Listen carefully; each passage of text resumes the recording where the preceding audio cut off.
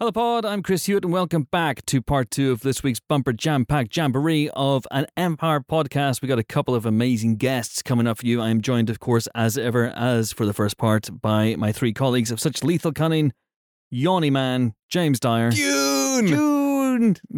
We have to revitalize him every now and again by just going, there's a Fremen coming up, James. Dune! Oh, Dune, I love a still suit. Geek Queen, Helen O'Hara. June!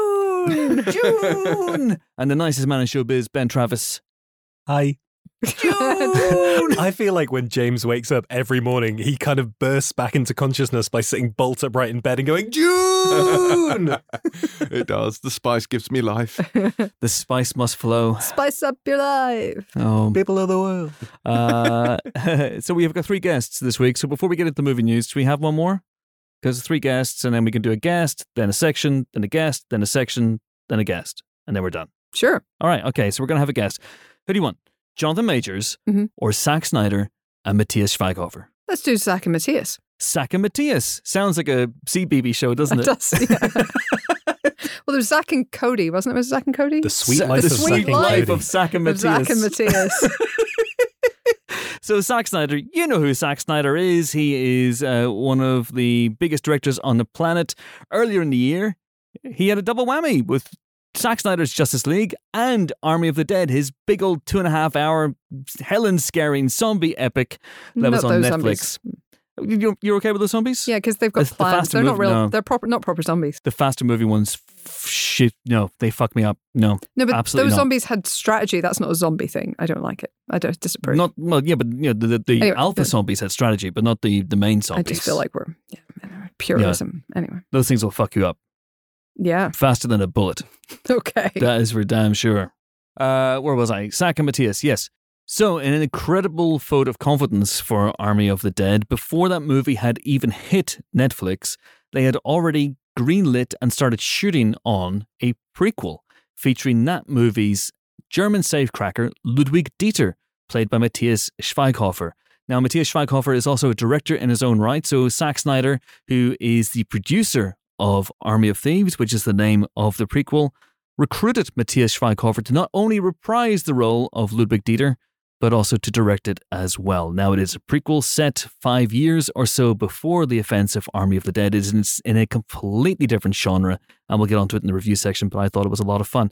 And I caught up with Zack and Matthias over Zoom last Saturday and had a go at natter about that, and as ever, a great many things. Here we go. Zack and Matthias. Zack and Matthias. Zack and Matthias. Do please enjoy. Zack, Matthias, welcome to the Empire Podcast. How the devil are you both? Great. Hello. Hello, hello, hello. Where are you both, by the way? You know, I thought you might be in the same room, but you're clearly not. I'm in Berlin. And Zach, where are you? I'm in Hollywood, California. I'm in London, England. See, internet, very world encompassing. A truly international podcast for a truly international film. Yeah. In a way, does the fact that you guys are so far apart, does that reflect the way this movie was made? Because it was made in the middle of a pandemic. And Zack, I imagine you weren't able to get over to set very often. I was not at all, as a matter of fact, sadly. Okay. But it's a very innovative. We created a lot of new ways of making movies. Look, the truth is, Matthias did such a good job, and he's so good at what he does, not only as a director but also as a actor. That I would have just fucked it up if I had gone over.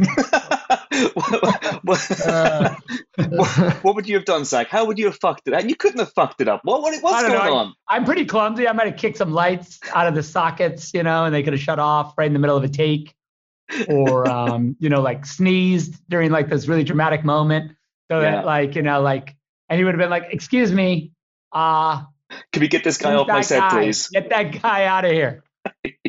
Precisely. Matthias, obviously Zack wasn't on set. Did you find yourself ever looking over to where he might have been, looking wistfully for his guidance?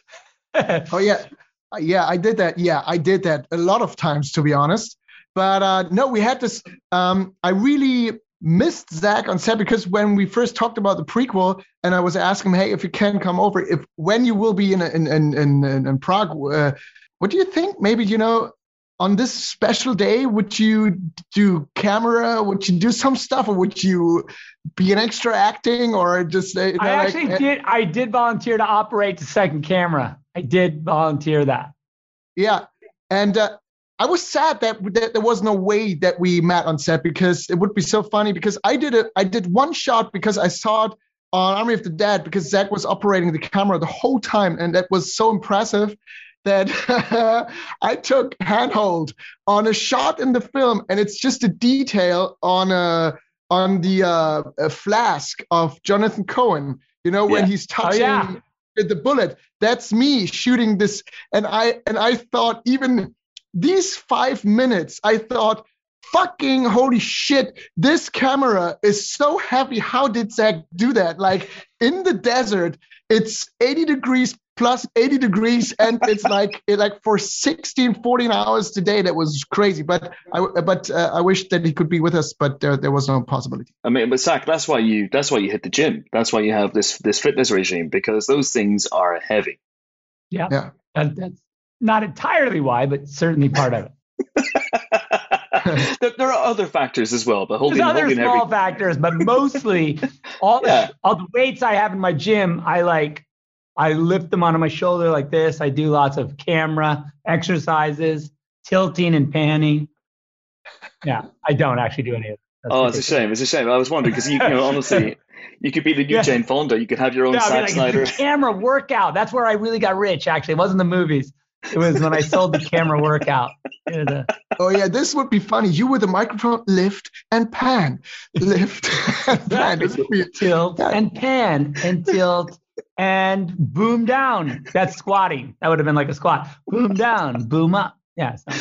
This might be the thing that gets me fit, genuinely, because I have such a trouble I have trouble motivating myself to get fit. But honestly, if you did the Zack Snyder camera workout and it came out in time for Christmas, next time we speak, I'd be ripped. So I'm just putting it out there. You're responsible for my health, Zack. That's a lot of responsibility. I don't like that. Makes me nervous. But I want to talk about how this happened, in a way, for you guys, because I was on set of Army of the Dead, and I got to see Zack direct you, Matthias. And was that when it happened? Did you go and have conversations, and sort of this directorial match happened? Is that where it happened, on the set of that movie?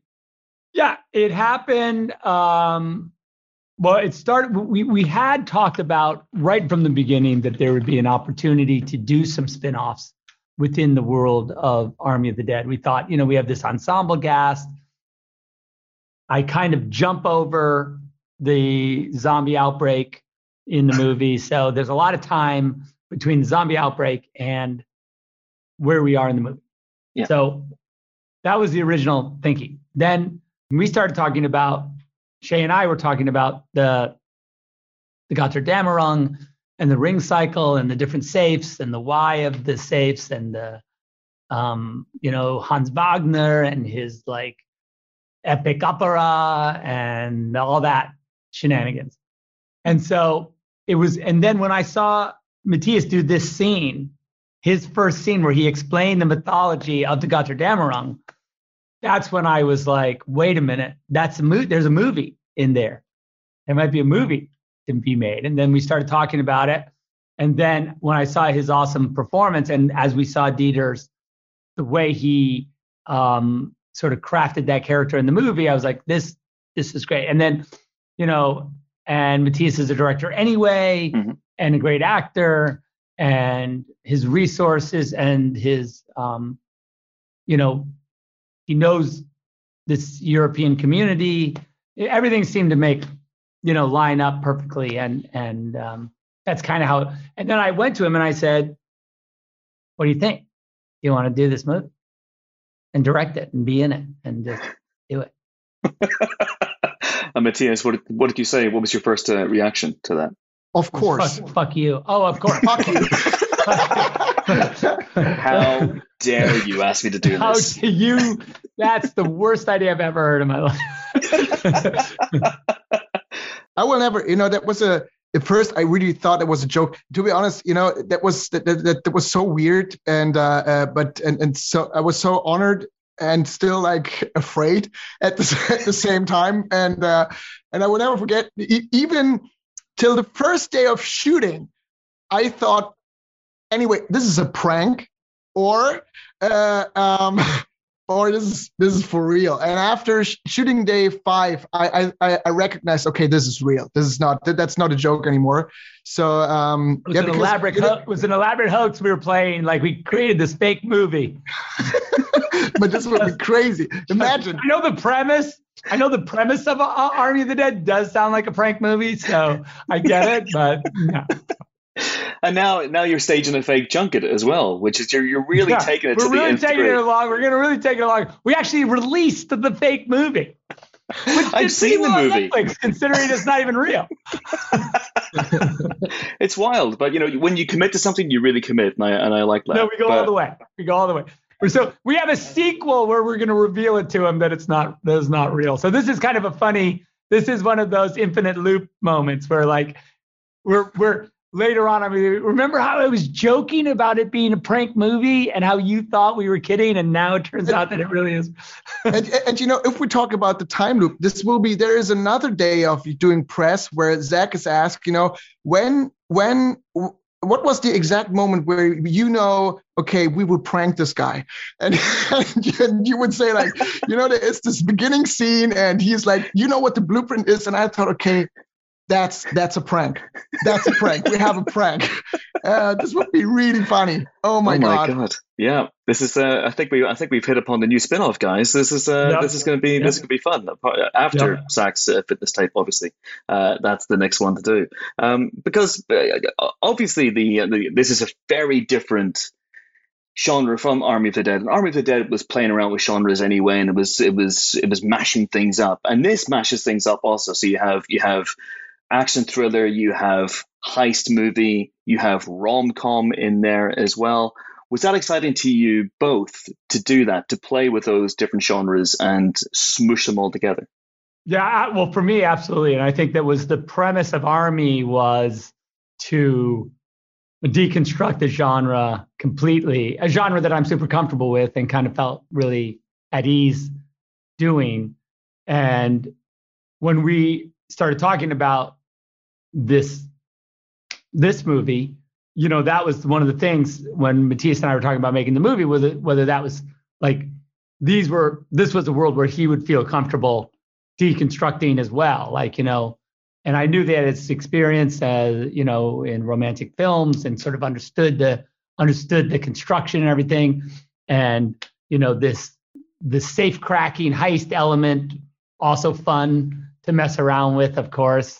And then he did a great job on the action, I thought, too. So pretty fun. Matthias, which of those elements was the most challenging for you? Of course, I loved the action, and I loved everything that was like genre in the film, because we cannot do that often in Germany. But my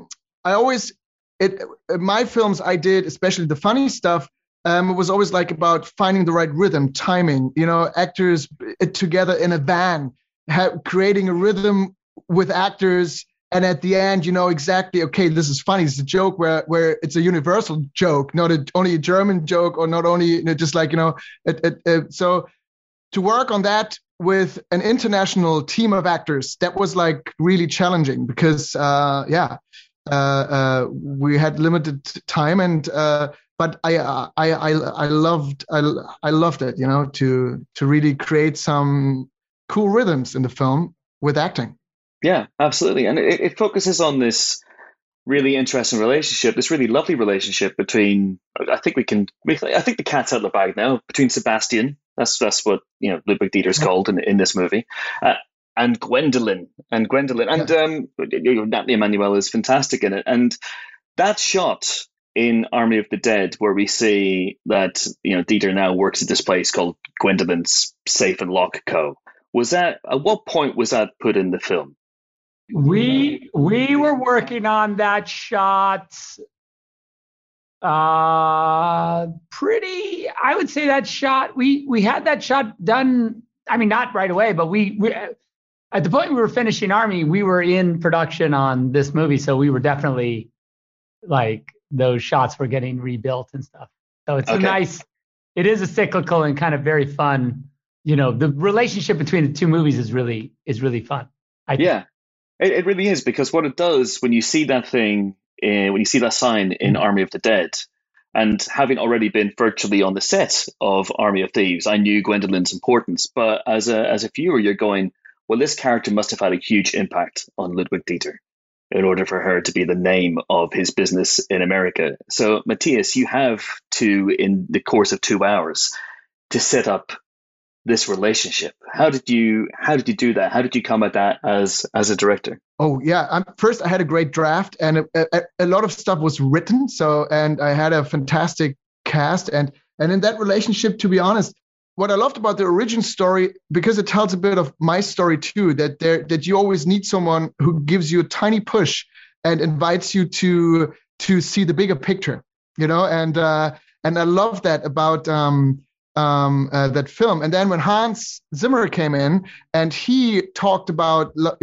what could be the right tune for Dieter, it totally makes sense, because he gave Dieter this deep, heartful, lovely sound, like music. And with that, I think this relationship between that girl and this crazy, nerdy German who became braver and braver with every minute of the film. I mean, I think, frankly, having Hans and Steve, do the music for this movie really, was kind of like the bow on the package, to me, it was kind of the, how at the end, there's that last bit that, everything's there, the alchemy, the magic of the movie, it's all sitting there. But what is the one thing that kind of just kind of unifies it into this? Yeah. And I think that's what Hans was able to really bring to the thing, is that one little last. That's where he specializes. That was almost using a safe metaphor. I wasn't trying to.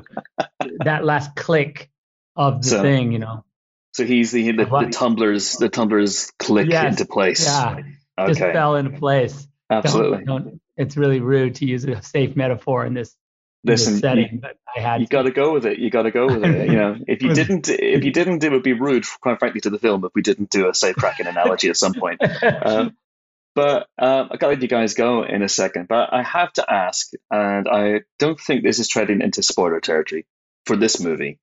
It's maybe treading into spoiler territory for Army of the Dead, but sure, Army of the Dead 2. Army of the Dead 2. I want to ask about that, but I also want to ask about. For people who haven't seen Army. Yeah, don't worry. I'll tell people that there's a spoiler for Army of the Dead coming up. But okay. Well, we were talking about how fun that is for people to see them now in this order. In Army of Thieves first, and then Army of the Dead, because there'll be a bunch of people that are experiencing Army after they watch Army of Thieves are going to be like, oh, I should go check out that other movie. So they'll have a completely different way in than. Especially given the way this movie ends as well. Yeah. So it'll be like, it's pretty much, do you want to watch Army of the Dead now? Well, yes, I do. Thanks very much. I will check it out. Okay. So this is the spoiler bit that I will make sure that people know. Ludwig Dieter in that movie, his fate seems pretty nailed on, but he's the only member of that film's cast who we don't actually see die definitively in the movie. So is there hope for him down the line? Do we do anything? Is there a lot of things that happen in these movies that are, what do you call it? An accident. So yeah, I think to me, when you go see Planet of the Dead, whatever the sequel of Army of the Dead is called. Oh, come on, Zack. You're going to have, who knows? Who knows? Who might be lurking in the shadows. I doubt he's a zombie too. I doubt highly he's a zombie. I doubt highly he's a zombie as well. But okay, so if in Planet of the Dead, that means there's got to be a Planet of Thieves as well. So Matthias, Planet of Thieves is a cool movie too. It's a sci-fi film where it's an entire planet made up of safecrackers, but there's no safes on the planet, which is crazy. They have to go but they're realizing that it's not the middle of the planet. The middle of the planet, it's like the biggest tumbler in the world, you know? So the planet is one tumbler. And what if they crack the planet, you know? It's itself. Oh my God, they crack a planet. Oh my, take that, Danny Ocean. Ocean's 11 never did that. They never did the entire planet. The planet is a safe. Absolutely. And the planet is a safe. Make it happen. Matthias, if you can come back for that, that would be tremendous. I'd love to see that. I would love to do it. I will talk to Zach next week when we have right here. Yeah. All right. Fitness video, then then Planet of the Dead, then Planet of Thieves, and that's it. We're done. We're done. Thank you very much indeed, guys. Thank you so much, Chris. Cheers. Cheers, Matthias. Okay, so that was Zack Snyder and Matthias Schweighofer, and we will be talking about Army of Thieves later in the review section of the show. But now it's time to talk about the week's movie news, and there's really, sadly, only one place we should start, and that is with the tragic events that took place last Friday on the set of the Western Rust in New Mexico. We have to be careful, obviously, with what we say about what happened, as it is a subject of an ongoing police investigation, but I'm sure you know by now that a firearm used in the movie by the actor Alec Baldwin was accidentally discharged whilst Baldwin was preparing to film a scene on location, fatally wounding the film's DP, Helena Hutchins, and wounding the director, Joel Souza. It is, of course, a terrible tragedy that comes almost 30 years after a similar incident on the set of The Crow took the life of Brandon Lee. That prompted an overhaul of on-set safety and procedures with firearms on movie sets. But this latest tragedy has provoked shock in the film industry, outrage in the film industry, dismay in the film industry, and has led to further debate and discussion about the use of guns and the dangers therein during the course of making a film. I was actually on set of a film when the news broke. I'm not going to say what the set was, but there was a general air of disbelief amongst the crew that something like this could still happen in this day and age. So, I mean, what is your reaction to this horrible news and to the ongoing debate that has been raging ever since? Yeah, I think it's good, and I think it's long overdue to happen. I mean, you know, Helene's death is just such a horrific tragedy, and I think it's kind of woken people up in a way. And it's, you know, these are not the only cases. I think safety on a film set, first of all, I would say goes far beyond guns. You know, there was the criminal case a couple of years ago, or a few years ago now, about a director who hadn't got the proper safety permits, and the crew member who was, if you remember, on a train track and was tragically killed on a train track. So there are lots of cases where, you know, hungry, driven, you know, producers and filmmakers will put people in these unsafe situations because they're so. They buy into this idea that the art is worth it, that we all have to be super dedicated, that, you know, you have to go above and beyond, or you don't really care about your art and your craft. And the thing is, people do that on sets every day. People do go above and beyond on sets all the time, but it should never be about putting yourself in an unsafe situation. And I think that is the line that certain film companies, producers, directors, whoever, people in charge have allowed to happen over and over again in film history. And, you know, it's the people further down the list who have borne the brunt of that traditionally. I think that, you know, for whatever else happens, that seems to be the case in all of these, you know, in all of these tragedies on film sets. So we have to get to a position where those in charge take more responsibility, and we have to be more careful and you know, put more rules in place to protect people. From what I've read this week, and of course this is only, you know, the reading that I personally have seen, it is there's two things you lose by using fake guns on set, completely fake guns that cannot shoot anything. You lose the muzzle flash, which is the easiest and cheapest thing to add in post-production that it is imaginable to do. And you also lose the kind of veracity of the recoil and the actor's reaction to firing a gun, which can be taught to actors. they are very good, generally speaking, if they're in movies, and they can probably handle faking recoil. And there's things like airsoft guns, which are completely safe to have on set, and they again, don't project anything, and they can give you an element of that. So there are alternatives. And I think at this point, surely Hollywood has to move to those alternatives. I think the calls for getting rid of all quote unquote, live guns on set, or hot guns, if you like, I think that time has come and past come. And I think that conversation at least will go forward. Of course, this is, rumbling along in the background is the continuing IATSE strike and the actions to try and generally improve crew safety and crew conditions on movie sets. And I think this is actually kind of an extension of the same conversation, because we need people to be able to live their lives, to be able to rest, to be able to work without fear about how they're going to get home and where they're going to be put up for the night, and if it's going to be 50 miles away, and how they're going to get back to set on the next morning on 3 hours sleep. We need people not to be worrying about that stuff. People are dedicated to making films, but it shouldn't be at the cost of lives. And so hopefully this whole conversation, that something positive will come out of this just horrific tragedy. Look, the main thing about this is our thoughts have to go out first and foremost to Helena's family.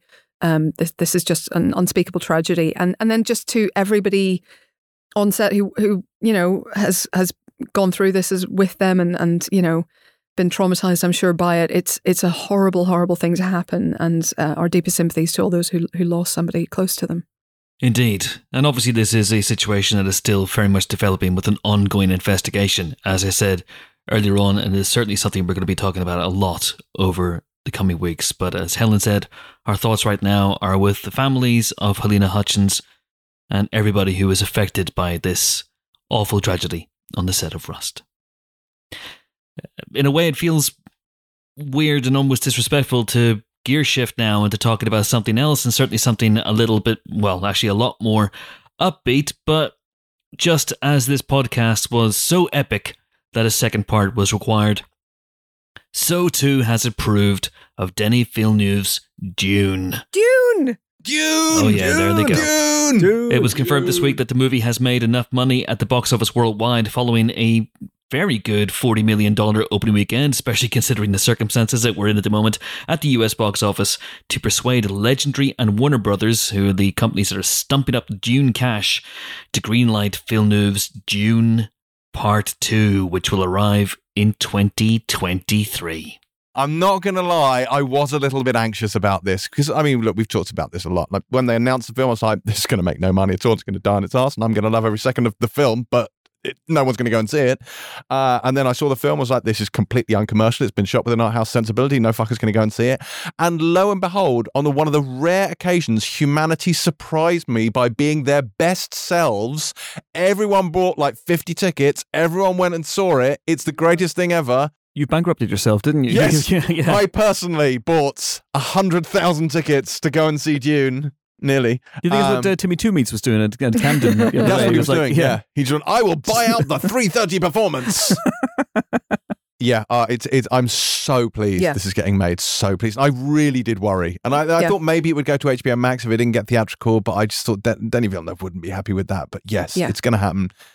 All is right with it. So no spoilers for our spoiler interview of Dune, but Denis Villeneuve does talk a little bit about why he split the film where he does in terms of the book, what's still to come. There is a little bit more that happens sort of directly after this film, no spoilers, and then there's a little bit of a time jump, and then we kind of pick up the story a little bit later. So, but there's a reason that he split it where he did. There's a reason that he left a little bit of, this timeline, if you like, still to come. And then we'll hop a little tiny bit in the future so we can get on with the story. But there's so much exciting stuff to come because basically I'm not going to give any spoilers because I know people haven't seen the first part of Dune yet necessarily. But let's say everything gets bigger and some shit is going to go down. Not in that Jodorowsky way. Some 1,000 people shitting. Some stuff is going to go down in terms of giant sandworms coming out of the desert. And shitting? Fighting, no shitting, no literal shitting, but presumably, but off camera, hopefully. But like people fighting, mysticism, magic, destiny. Sting in pants. No, well, not Sting, but like possibly that character coming into it. So much excitement, stuff to come. I cannot wait. I am so excited that this is happening. As a Dune Noob. But the person who gave it its 5-star Empire rating. I mean, as a noob Jabbar. so much of my review, I kind of wrestled with it as I was writing it, going, this in itself was like a 5-star experience for me. I think it's incredibly well made. I think it's totally engrossing. It's really exciting. It's this huge scale, but not knowing what's coming next, like, can I give this 5 stars in its own right? Ultimately, for me, it came down to the Fellowship of the Ring factor of, I think Fellowship is a 5-star film. Yeah. It leaves the story at a point, and I have to say again, no spoilers, but it reminded me where Dune leaves off, reminded me of Fellowship, where you're like, okay, this is clearly not the full story, and you've got certain characters going to certain places, and we just leave them going, well, they're going somewhere next, who knows? So now the fact that we get to pick up on that, and I'm going to find out, has me very excited, and also has me looking directly at James and Helen saying, now that all the nonsense that you've been chatting for a couple of years actually means something to me, now that some of the phrases and things that you're saying have actual context, and previously it was all nonsense that could just wash off my back because I don't know what any of it means, but now you're going to have to be so careful for the next couple of years. He is the Kwisatz Haderach. The sleeper has awakened. I will say, like, not to pimp ourselves, but if you're not signed up to our spoiler channel, do join, because our Dune spoiler, which is not up yet, but will be up. Mainly because we haven't recorded it. I know, but it'll be up at some point. But like, Villeneuve does talk a little bit about, he doesn't get into deep spoilers, obviously, for Dune Part 2, because that would be inappropriate. But he does kind of give you an idea of where his head is at. And it was very clear Head to in me. the sand. I guess kind of, but also metaphorically speaking, not. Yeah, it's very clear to me that he has been thinking about this. He has been planning for it. The fact that they're talking about a 2023 release date suggests to me that he's been very actively planning for it, and working with his screenwriter and his team to design what needs to be designed, to write what needs to be written. And I think he's further along into pre-production than you might think. For something that's just got a green light. So I think he's been making use of his time in lockdown to kind of get this in a position where he can just go. So we're getting Dune Part 2. Yes, indeed. And he's also said today that he hopes to make a third Dune movie after Dune Part 2. Based on Dune Messiah and Children of Dune. So regardless, Dune Part 2 will at least complete the book Dune. But then the actual story, the primary story, goes over 3 books. Dune Messiah, which is actually a really short book, and then Children of Dune. Okay. If we only get Dune Part 2, again, no spoilers, will we feel shortchanged at the end of Dune Part 2? It's fine. It's a complete story in and of itself. Yeah, it's fine. Yeah. Last week, it was announced just after we had recorded the podcast that Emily Blunt is going to star alongside Cillian Murphy in Christopher Nolan's Oppenheimer. So that is now the official name of this, and this is, of course, going to be focusing on Robert Oppenheimer, who is the bloke who basically helped invent or led the invention of the atomic bomb. Yeah. Naughty Bob Oppenheimer. So Emily Blunt is going to play his wife, who's presumably like, don't do that, Robert. Have you thought about the repercussions? The wife role in a Christopher Nolan film. Golly. Hey now, come on, play nice. Jeff Nichols. Speaking of, it's all Quiet Place related, because they, of course, were in Quiet Place Part 2 together. And Jeff Nichols is no longer going to direct the Quiet Place spin-off movie. Oh, that's a shame. He's gone. He presumably made too much noise and they kicked him off the set. Paramount's aiming to find a new director quite soon, given the popularity of a Quiet Place series, it says here. All right. Ryan Gosling is going to play Ken in Margot Robbie's Barbie movie. So that's a thing that's happening.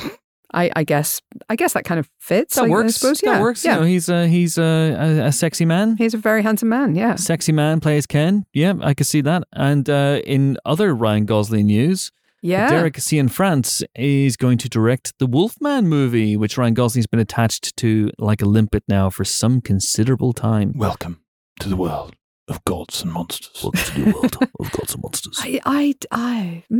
Wolfman's happening, I guess. Yeah, I'm sad that it's not Lee Whannell anymore. I have a lot of trust in Lee Whannell, and I mean, he's still involved on a producer level here.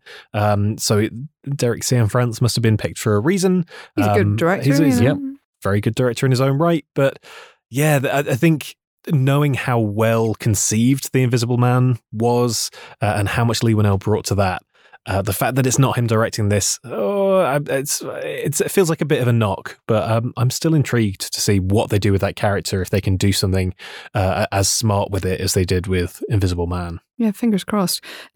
Lots more casting news. Brendan Fraser is going to be the baddie, they think, in Batgirl. Okay. So there's a bit of a phrasenaissance going on at the moment, would you say? A Phrasenaissance? A Brendonaissance. I don't know. He's in a lot of stuff at the moment. I'm just saying. Well, I mean, I'm glad to see him back. I mean, we talked about The Mummy earlier, but one of the great films, one of the great performances, and he's fun. I'm really happy to see him again. So, he's in Killers of the Flower Moon as well, and the new Darren Aronofsky. And Soderbergh's obviously one as well. Soderbergh, yeah. He's doing very well for himself. Yeah, fair play. We like Brendan Fraser. We're happy with that. Yeah. How do we feel about this Darth Vader news? What's the Darth Vader news? Well, we know that Hayden Christensen's going to be playing Darth Vader again in the Obi-Wan Kenobi TV series. But it's also been confirmed this week that he will be showing up in the Ahsoka Tano series. We were discussing this in the office, the whole thing. It's just like, it's fun. We were saying who's he going to be in Obi-Wan Kenobi? It's going to be flashbacks. Who's he going to be in the Ahsoka movie? Yes, he's aged 2 decades since he played that character. So we can only assume that there's going to be a lot of CG youthing going on for his appearances, because otherwise I'm not sure that works at all. I can only imagine he's going to be in the suit as Darth Vader. But then why have him? Just why have him? You could have anyone in that suit. I don't know. I don't know. It doesn't make any sense because because you don't need his voice, and what does he bring to that role if he's in the suit, literally? But he wouldn't be in the suit. Maybe it is de-aging. Maybe it is flashbacks. I mean, because he's aged very well. It's still been 20 years. Well, I know, but there might be something you can do. I don't know. I genuinely, I'm. But then again, in Obi-Wan Kenobi, obviously Obi-Wan's going to be alive, so he could be Darth Vader in that, in the actual suit. But the Ahsoka Tano one, well, he'd have to be a Force ghost, wouldn't he? He'd be dead by that point. Yeah. So and then, but also the Force ghosts, if we're going to be consistent, don't age, and he was a young Force ghost at the end of the special edition Return of the Jedi. I don't acknowledge that. So fair enough. Well, then maybe he'll just be Sebastian Stan and we'll all be fine. And not Sebastian Stan. Sebastian Shaw. If he was Sebastian Stan, that would be a crossover I am not here for. But Sebastian Shaw, absolutely. Would be obviously Mark Hamill's Force Ghost. Mark Hamill's Force Ghost, exactly. And if they can bring back Sebastian Shaw, then okay. It's all very complicated. It's very complicated. With or without eyebrows. We shall see. Tell your sister you were right. You were right. Have we heard about the Bill Murray? Yes, he's going to be in Quantumania. That blew my mind. This is Sonny Birch's dad. That's Phil Connors. I literally thought when I saw this headline this morning, I'm like, Chris is going to say that he's Sonny Birch's dad. I swear to God, that was my first reaction. But he has the right energy. He could rock those loafers. He absolutely could. He really, really could. Because as we all know, the MCU is actually the story of Sonny Birch, and this is just a way of further centering him right there in all our hearts. Yes. I think he's going to be playing himself, and it's just natural to me that Bill Murray actually exists in the quantum realm. That is where his natural state of being is, out of space and time, being as lackadaisical as ever. That's why he's difficult to contact. Yeah, he has no phone and he lives in the quantum realm. Yeah, the reception down there is terrible. Absolutely terrible. I unfortunately have to go because I have to go to a meeting. Yes. So you're going to have to lose me. Which you forgot about. Which I had forgotten about. I have to go for a meeting. So all I will simply say is I liked Passing. I thought it was very good. 4-3 I'm not normally here for, but I think it works very well for that film. I found Army of Thieves to be the least essential movie ever. I don't understand how a very minor... No movie is essential. That's true. A very minor psychic character got an origin movie. But having said that, Matthias Schweighofer was fun.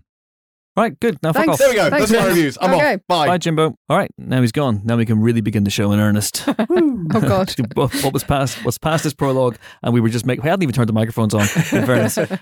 Okay, so the couple of last things to talk about in the movie news section. One is, of course, there was a big trailer this week, wasn't there? Lightyear. Yay! Yay! I haven't seen it. It's fun. Okay. It looks cute. They do that thing that they do at the end of Age of Ultron and indeed the end of Fantastic Four, but we don't talk about that, where they set up the line that you're expecting to hear and then they don't quite give you the line.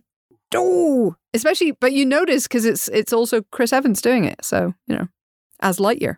Do you think he was wearing the Knives Out jumper while he was performing? Can you feel that in the voice performance? Oh my God. No, I think that would be inappropriate for this because, simultaneously too cozy and too evil, so he has to have a different energy as the real Lightyear. So this is the guy who inspired the toy. This is what we're getting, right? Yes. I believe so. Okay. and he's voiced by Chris Evans. And he seems to have a lot of kind of cross-galaxy adventures. We're talking aliens. This is not Buzz Aldrin just like going to the moon and then coming straight back. Like, this is a dude who goes through a kind of space Stargate portal thing, and portals. Oh my God, it's all coming back together. Portals. Anyway, he goes through portals and he goes to alien planets and he meets things and civilizations and has adventures. So it looks mega fun. And, you know, my small nephew who is obsessed with Buzz Lightyear is going to just lose his mind when this comes out. It is an impressively weird way of continuing the Toy Story stuff. Like, I liked Toy Story 4, but didn't love Toy Story 4. Mm-hmm. But those films are so special to me. I love them so much. I kind of applaud, look, if you're going to do that thing of slightly franchising stuff out, you find a weird angle on it, as much as there's a big part of me like going, what the hell is this movie and where has it come from? I'd kind of take this as a weird approach to spinning off more Toy Story stuff than a just straight up Toy Story sequel. Yeah, I get that. I feel like Pixar have kind of earned this at this point, obviously in the grand scheme of things because they're amazing and we love them, but also they have had a real run recently of completely original films, which for the most part I've really, really enjoyed. Having Onward and Soul and Luca, and we've got Turning Red next year as well as this. Like, we had a little while where it was kind of sequel after sequel with Pixar, so it's been lovely to have a run of completely original stuff, and I can't begrudge them doing a weird sort of spin-off of Toy Story in amongst all of these other original ideas that they've had going on lately. Mm-hmm. And it looks fun. It does look fun. Yeah. Good casting as well. Good stuff.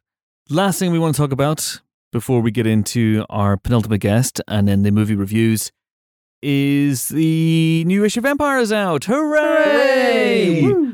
Hooray, hooray, hooray. It is New Empire Day as we're recording this.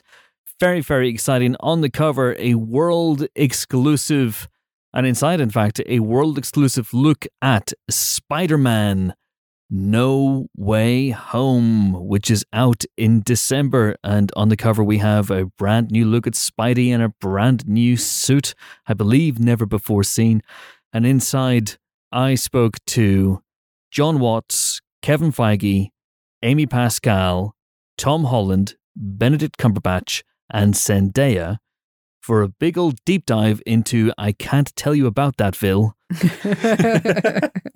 which was a lot of fun. And so we got a big old deep dive into the movie, which obviously is a very, very difficult movie for people who are making the movie to talk about right now because there's a lot of surprises that they want to preserve, and they can't have interfering, meddling journalists like me run around asking questions that might spoil the whole thing. Hopefully it's a good read for you people if you pick it up and have a look at it. And there are some things in there, very interesting tidbits that I won't give away. Tom Holland wasn't the usual spoiler Pez dispenser that he can be, but he did hint and suggest and talk about some things, and it certainly is a very, very fun movie to speculate about, and I cannot wait to see it. If even half of the things that I suspect are in this movie are actually in this movie, then we're in for a good time. But yeah, I had a blast writing it. I hope you guys have a blast reading it as well. And there's some amazing images in there of unseen stuff of Doc Ock and Spidey, and it's a ton of fun. But there's other stuff inside the issue as well, I am led to believe. Yes. There's so much good stuff in this one. There's our feature on Spencer, the film about Princess Diana, which talks to everybody involved in that and breaks down the process that got them to, critical acclaim. We've got the Cannes-winning Titane and Julia Decournau discussing her vision for that. Also, I just want to say the opening spread of that Titane feature is absolutely amazing. It's metal as hell. It is seriously metal. There's a piece on Paul Schrader, a piece on the Hallmark Channel, piece on Howard the Duck, which you do not see often enough. Or again, the opening spread of the Howard the Duck feature has been haunting in my nightmares more than any other horror film, taking it back to part one of this podcast. Yes. Yeah, truly, truly terrifying stuff. Halle Berry talking about her directorial debut, Bruised. Natalie Portman is The Gods Among Us this issue. I mean, there's a lot going on, I have to say. That's a pretty packed issue. It's a big old issue. There's loads of stuff inside it. There's looks at Nightmare Alley, which is, of course, Guillermo del Toro's new movie. There's looks at Hawkeye. There's good stuff in my section, but there's always good stuff in my section because my section's the best section, and all of the sections should cower. Oh my God! And bow before it. And that's the review section, and I can't remember what's in it, but it's good stuff. Naked. Naked? Oh, yeah, that's right. I spoke to Mike Lee and David Thewlis because Naked, which is, I think, the greatest of Mike Lee's movies, is getting a big old re-release, and I spoke to the two of them on Zoom. We talked to Malcolm McDowell about Clockwork Orange. We do an Angelina Jolie ranking. We talked to Sung Kang and Justin Lin about Han's journey through the Fast saga. It's a broad church. Every month is a broad church at Empire.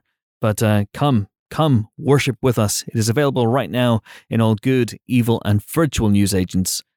And I cannot emphasize this enough. Pay our wages, you absolute motherfuckers. Oh my God, not the right attitude. I'll never learn. I will never learn. All right, okay. We have time for 2 more guests and a reviews section. So, Jonathan Majors. We like Jonathan Majors. He was fantastic in The Last Black Man in San Francisco. That seems to really put him on Hollywood's radar in a big, big way. He is going to be part of the MCU. He showed up, of course, in Loki as He Who Remains, and will be seen alongside Bill Murray in Ant-Man and the Wasp, Quantumania, and if I'm right, quite a few other Marvel movies over the next few years, as well as Kang the Conqueror. But he is currently the lead of James Samuel's fantastic Western, The Harder They Fall, which opened in cinemas last week. It's going to be on Netflix next week, so now is a perfect time betwixt those 2 releases to hear from Jonathan Majors. I caught up with him on Zoom a couple of weeks ago, and we had a big old chat about a great many things, as per usual, including, of course, The Harder They Fall and A Blood Called Kang. Here we go. Do please enjoy. We are delighted to be joined on the Empire Podcast by the star of The Harder They Fall, Mr. Jonathan Majors. How the devil are you, sir? Oh, man, I'm okay. Okay, how are you? I'm good. Congratulations on the film. Congratulations on opening the LFF. That's what does that mean to you? That must be pretty special. It is. It's funny. The festival is such a prestigious and particular one, and I've had a film be at a festival. It's the nature of the beast sometimes if you're lucky, but to have it premiere at such a festival and, for the character and for the cast of this film to be on such a beautiful platform at such a beautiful time, and telling this story, it's not lost on me, the honor and the privilege of it. So I'm excited for everybody to see it in this way, in this light. Yeah, absolutely, and it's such a fantastic cast and it's such a fantastic script. I can't remember the last time I saw a director make a debut that is this assured and this confident. And in your conversations with James as he was showing you the script, which I believe had all the songs, all the music already written into it as well. What was that like for you? Did you get the same vibe that this is a guy who really, seriously, truly is assured and knows what he's doing? I think there's a pattern emerging amongst really great directors. I saw it once. I did a film a while back, Last Black Man in San Francisco, and the director there, Joe Talbot, shot this short to show proof of concept in a way, or proof of dream, proof of vision. It was so great. And it looked like a film. It was just shorter, and then we did the film. And then the same scenario was that with James, insofar that he had built this other movie, essentially, They Die by Dawn, which had a Nat Love, which had a Stagecoach Mary. Stagecoach Mary was played by Erykah Badu, actually, and Nat Love was played by the late, great, and dear friend of mine, Michael K. Williams. So I actually looked at that and was like, okay, he's been after this for, 100 years. If you ask him, he'd say it's his second film, you know what I mean? But that said, to answer the question, to have such a clear vision, to have such a steady hand, to have, as you said, the music laid in, he had seen it. He had seen this movie in his head way before it even got to me, so it felt good to get in there with him and just kind of try to help him manifest it, the best way I could. And it's interesting, obviously, how much it expands on They Die by Dawn as well, and how different it feels. I mean, obviously, that's only a 50-minute. Most short films are only 20. That's a 50-minute short film. It's fairly complete in itself, but this is a much richer, much deeper, and it doesn't feel like a remake of They Die by Dawn in any way, shape, or not form. At all. Yeah, not at all. It's a different world. It's the same world, but a different story. You know what I mean? And the world is, as you say, where you're getting at, we expand in The Harder They Fall tremendously. That's all one event. That's actually one act of a play, one act of a film. They Die by Dawn. The Harder They Fall is, when it's all said and done, it's an epic. It feels like an epic.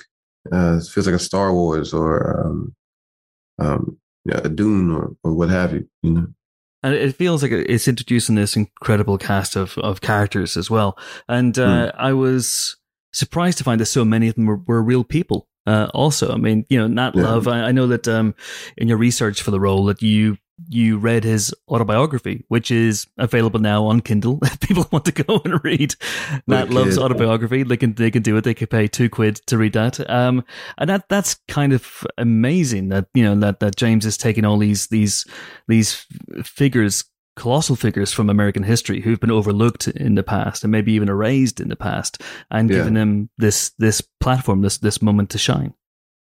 Yeah, I agree with that. I mean, you got Treacherous Trudy Smith, you got Stagecoach Mary, you got Cuffy. I think, and people will find if they do research, that Cuffy actually has the dopest backstory in a way. I mean, she deserves her own 2 hours and 10 minutes. For her story and her life. And that's something James set up. I look forward to see what he wants to do with this. New West, as he calls it. It's going to be exciting. He's really set up all these characters and brought them to light in a way that I think people want to know more about them, and I think the world that he's built since They Die by Dawn and now here, The Harder They Fall, can hold that, can hold that.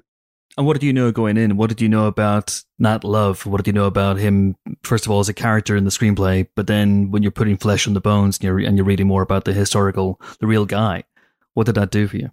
Well, the interesting part about that is that autobiography, right? It's probably, I think, if I remember, it's like 70 pages. I mean, I read it 100 times, just on the way to work, just next, and just go back to it, And one of the things about him is that he's so extraordinary, the way he writes about himself, he's his own myth. He's his own greatest fan in many ways, He's also writing it in reflection, so it feels like a memory when you read it. We knew he grew up in Tennessee and all these things, and it's interesting. But then when you look at the script, right? To me, I use the script as this is the afterword, right, to his autobiography. He didn't write this part. This is the part he was going to get to, but something came up, and so then you have The Harder They Fall, and it's a different backstory. It's a different vibration of this fella, and it's the origin story of him, of Nat Love is different. The trauma that he experiences as a child.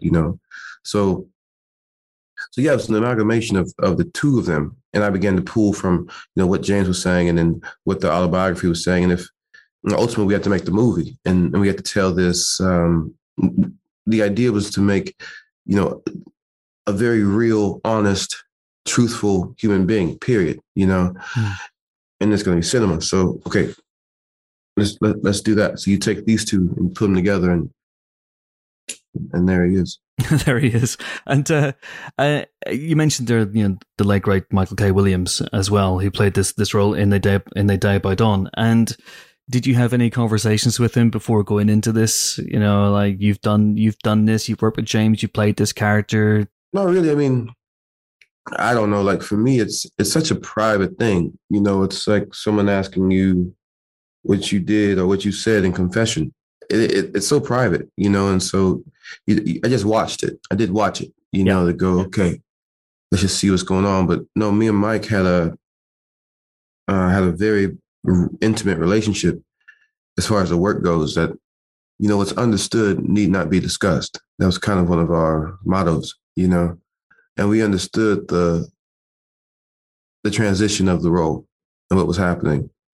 And it can be really uncomfortable sometimes, you know, that okay, we're gonna play this role again, you know, and we never even had to get to that. It was just, yeah, you did it, I'm gonna do it now. And you know, the idea was to, you know, I'll see you at the premiere. But yeah. And I guess the idea as well down the line is that other people will be able to play Nat Love. And yeah, it's funny. I mean, you must have listened to something I said yesterday, because that's what I was saying. Like Nat Love is potentially like a Bond. You know what I mean? Like the West is always going to be there. You know what I mean? Like the world is always going to be there, and potentially Nat Love is, you know, a Hamlet, an Othello, a Lear. You know, you get to play him. You know, if you've done the work, or if it lands on you, you get tapped by, I guess it would be James Samuel. You get tapped by James Samuel, you know, and he goes, okay, you're not getting that low, you know. But I'm 32 years old and I don't plan on going nowhere, so it'd be pretty difficult to snatch it from me. I know we've only got a few minutes left, but I wanted to ask you about, because you've had an incredible last couple of years in terms of your career, and this year was no exception to that. I wanted to talk very briefly about your amazing appearance as He Who Remains in that final episode of Loki.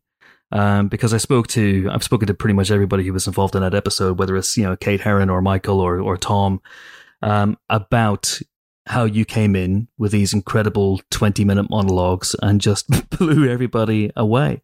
And I wanted to ask what that experience was like for you from your POV. I guess the cool part about that moment is that I was shooting The Harder They Fall at the same time. And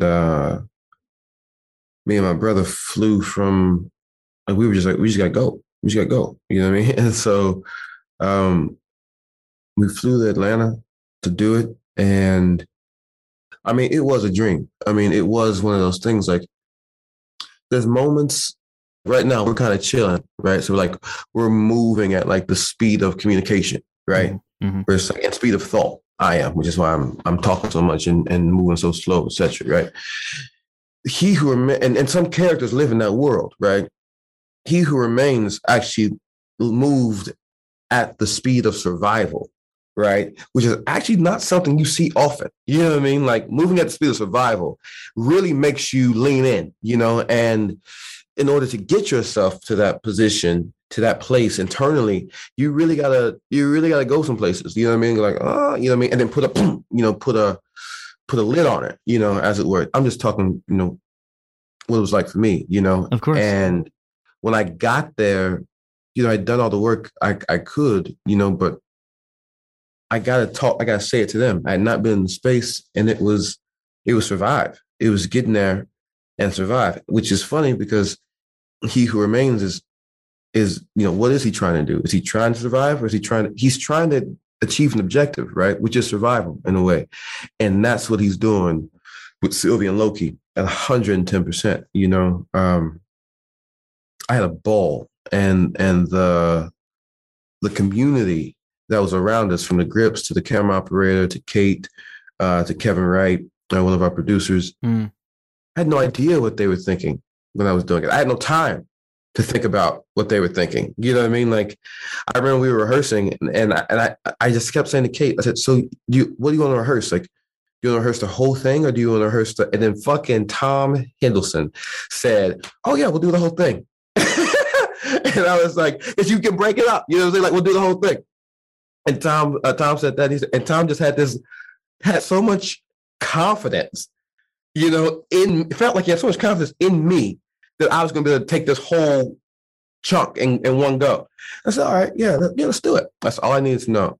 I walked off. I think I was running in circles, which I do often, you know, in general, just running in circles, panting, just like, you know, just getting to that pitch, you know, and then the brain fires off, and then you just go. And it was Tom and it was Sylvie that allowed me to continue to play and move through it. And I don't mind you bringing it up, because it was such a incredible journey, you know, and such a departure from Nat Love, you know, and we still had, you know, maybe 3 more weeks to shoot, the harder they fall. And so we go, boom, you do that, and it was probably one of the most exciting times of my career thus far. And just one last quick thing about that then. So do you feel then that experience prepped you for the rest of your MCU experience? Or do you feel that, going into Kang, you're starting with a clean slate, essentially? Well, it's little by little and bit by bit. And, the most important thing is like, you got to eat what's on your plate, And so, as wonderful as that experience was, expectations, will just kill things, So, we're in London now. We're getting it done now, and it's the same thing. Just start with zero and take it from there. Jonathan Majors, it's been a pleasure, man. Thank you so much indeed for your time. Likewise, my brother. Get some what do they call it? Elderberry. Get some elderberry. Elderberry. I'm going to try that. I will try chicken soup. I'm going to try everything. I'm going to throw the whole kit and caboodle at this. But thanks again. Man, see you soon. Okay, so that was Jonathan Majors, and The Harder They Fall is out next week on Netflix, and we talked about it briefly last week, but we'll be getting into it properly on next week's show. But it is now time to delve deep into the movies that are available for you to watch in your multiplex with Timmy Two Meats, or your Sofaplex if he is there as well. If Timothy Chalamet has turned up at your house and wants to watch any of these movies, well, I think the only one he can watch is pass in an Army of Thieves. Bad luck, Timmy. Foiled again. Anyway, there are loads of movies out this week, and I would say the biggest, the most anticipated, is Last Night in Soho, the return of Edgar Wright to the director's chair, Benjamin. So, Last Night in Soho is Edgar Wright going more or less straight up sort of psychological thriller territory without the laughs that he brought to something like Shaun of the Dead. Although I will say there are a couple of chuckly moments in this one, but it is a more straight up, less comedic piece from Edgar Wright. And this is a sort of, I think we can say it's a dual timeline story, primarily centering around Eloise, who's a character played by Thomasin McKenzie from Jojo Rabbit, who is a young fashion student who moves to London, has lived in the countryside, dreamt of going to fashion school. She achieves that dream. She moves to London, and it seems like that she may be able to sense things that other people can't sense. And when she arrives in London, she finds herself connected to the past. The era that she loves and that she draws her fashion inspiration from is the 1960s. And she soon starts dreaming about this character, Sandy, played by Anya Taylor-Joy, who was a singer in the 1960s. And they share this connection. And I think that's all I'm going to say plot-wise, because there's maybe a bit more that they show in some of the trailers that I don't think should be in the trailers. But let's say this... But if you have seen the trailer, I would say don't despair, because it's not all entirely what you think you're seeing. There's a bit of tricksiness, I think, in some of the trailers. There are tricks and turns, twists and turns here that you probably won't see coming. And for the most part, I really loved this movie. Like, I would say more or less the first two-thirds of this film, for me, is absolutely some of the best stuff Edgar Wright has ever done. This time he's co-writing with Christy Wilson-Cairns, who you heard in part one. It gave me that feeling that I had watching Knives Out, when you see someone like Rian Johnson who has a knowledge of genre and a knowledge exactly of their craft and everything they're doing to make you feel exactly what they want you to feel. And I was so swept up in this film. There are some absolutely gorgeous sequences. Really, you can feel Edgar Wright pushing at the boundaries of what he's able to do and what he's done in his previous work. There are so many sequences here where you're watching it, and for the most part, you're really caught up in the moment, but there's also a part of you going, how the bloody hell did you do this? That's flipping amazing. Really brilliant performances from Thomasin McKenzie and Anya Taylor-Joy. I thought they have to do some very clever, tricksy stuff between them, where even though they're in sort of separate time zones, they are maybe inhabiting similar spaces. You also have Matt Smith in this playing Jack, who is Sandy's manager of sorts, who is Matt Smith, post Doctor Who, has just gone on to play absolute bellends. And he continues that here. And he's very good at portraying that. I have to say, I did overall really enjoy this film, but I think in my head, I won't say what it is for spoilery reasons, but there is a specific point in this film where for the first two-thirds, like I said, I felt fully in Edgar Wright's hands and Christy Wilson Cairns' hands. And I was like, yes, take me on the journey that you're taking me on. And it felt like everything was leading. It was very, very carefully considered and leading in a very specific direction. And there is a point in my head that I can pinpoint that for me is when suddenly many avenues are open, and I could feel the film maybe picking some avenues or like sort of twisting and turning and not quite having that sense of propulsion or direction that it had in the first 2/3. There are some elements in that final third when things shift a bit that didn't quite work for me on a visual level, that did actually remind me of elements from the Cornetto trilogy films that didn't quite work in the way that I think they were supposed to. I feel quite hardened when it comes to horror stuff. It, like I said earlier on in the podcast, takes a lot to spook me. And I thought there were lots of really interesting ideas and incredible sequences here. I don't think I was particularly scared watching the film, but I was really, really overwhelmed for the vast majority of it by the filmmaking craft, by everything that Wright does as a filmmaker. I think it's really interesting that he, on the one hand, isn't quite doing as many of the Edgar Wright tricks, no, not at all. But you can still feel those in moments, some of the kind of crash edits and the needle drops and all those things that you associate with his filmmaking. There are elements of it there, but it's really interesting seeing him kind of temper some of those instincts and lean into some of the most beautiful filmmaking he's ever done. I'm still unpacking the sort of final reels of this film. Again, I will not go into anything on that front. There is some stuff that it just, I haven't quite worked out my own feelings about it. And I think there are points where maybe the film hasn't quite worked out as cleanly as it did earlier on what that final act is doing or quite what it wants to say. But it's stayed with me since I've seen it. And I would say if you're looking for something to see over the Halloween weekend and you want to see something that is fun, that is propulsive, that is everything you know an Edgar Wright film to be, that has some incredible sequences and that will get you all talking as you leave the cinema, this is it. I really liked it. I really thought it was bold and different, and like you say, like he's completely changed his filmmaking style to a large degree for this. I think he still has the same strengths, but I think he's pulled back on a lot of stuff that we maybe expect from him, the comedy as well as the some of the filmmaking, editing, tricks that he has used in the past. And really drawn just really deeply from like 60s filmmaking and entire kind of genres that we haven't seen him kind of hark to before. Fantastic performances as well from Taylor-Joy and Mackenzie. Love them, absolutely love them. Also, it was just really pleasing to see this get London so right. Because the geography is even right, pretty much. The geography and the tone and the feel, like Edgar clearly loves Soho, has spent so much time in Soho, and not just spent time there, but spent time thinking about Soho.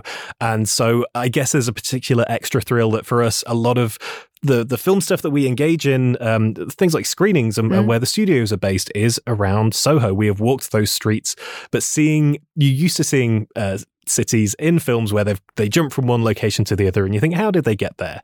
But this uses the location and the geography quite specifically.